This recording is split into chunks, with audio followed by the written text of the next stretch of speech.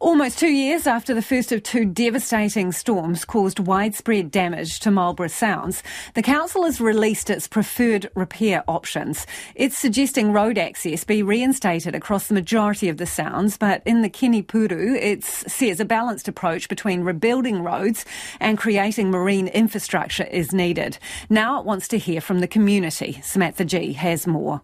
Some communities in the Marlborough Sounds still have restricted vehicle access, thanks to storms last year and the year before.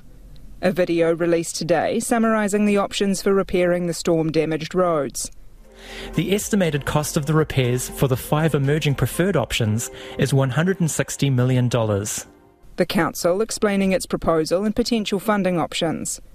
While we hope that the government, through Waka Kotahi, will fund much of this, Marlborough ratepayers will be asked to contribute, and that could be a significant proportion of the cost.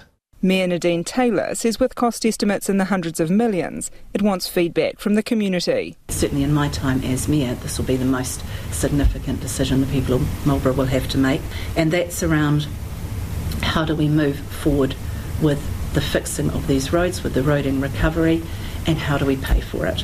More than a third of that $160 million to be spent in the severely damaged Kenepuru Sound. Transport Recovery Advisor Steve Murrin says the aim is to try and restore vehicle access to the area. We're not going to have a 2-lane road like that was there prior to the storm event, but there will be a number of single-lane sections. Some of the corners will be quite tight. The designs we're doing for the repairs, you will be able to get a truck and trailer around these corners, but they won't be able to stay in their same lane. So we're probably going to be able to get truck and trailer units in there, but they're more than likely going to need to be piloted as they go in and out. The council is suggesting a balanced approach to repairs in the Kenepuru, build back some roads, do essential repairs on others, and invest to make marine transport more available and resilient. As it stands in the proposal, the cost of the repairs will be spread across all Marlborough ratepayers.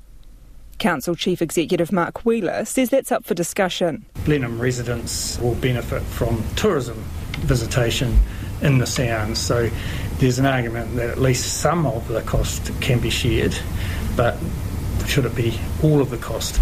The proposal also includes funding for adaptation to prepare for future storms, earthquakes and sea level rise. The hazard adaptation pathway has a lower capital cost but a longer term benefit, so marine access generally is what's proposed there. But it does have quite a high ongoing maintenance cost, so that has to be weighed up as well. Waka Kotahi has already committed $140 million in funding to Marlborough since the storms. Director of Regional Relationships Emma Spate says with increasingly severe weather events around the country, many regions are in need of financial support to repair road infrastructure.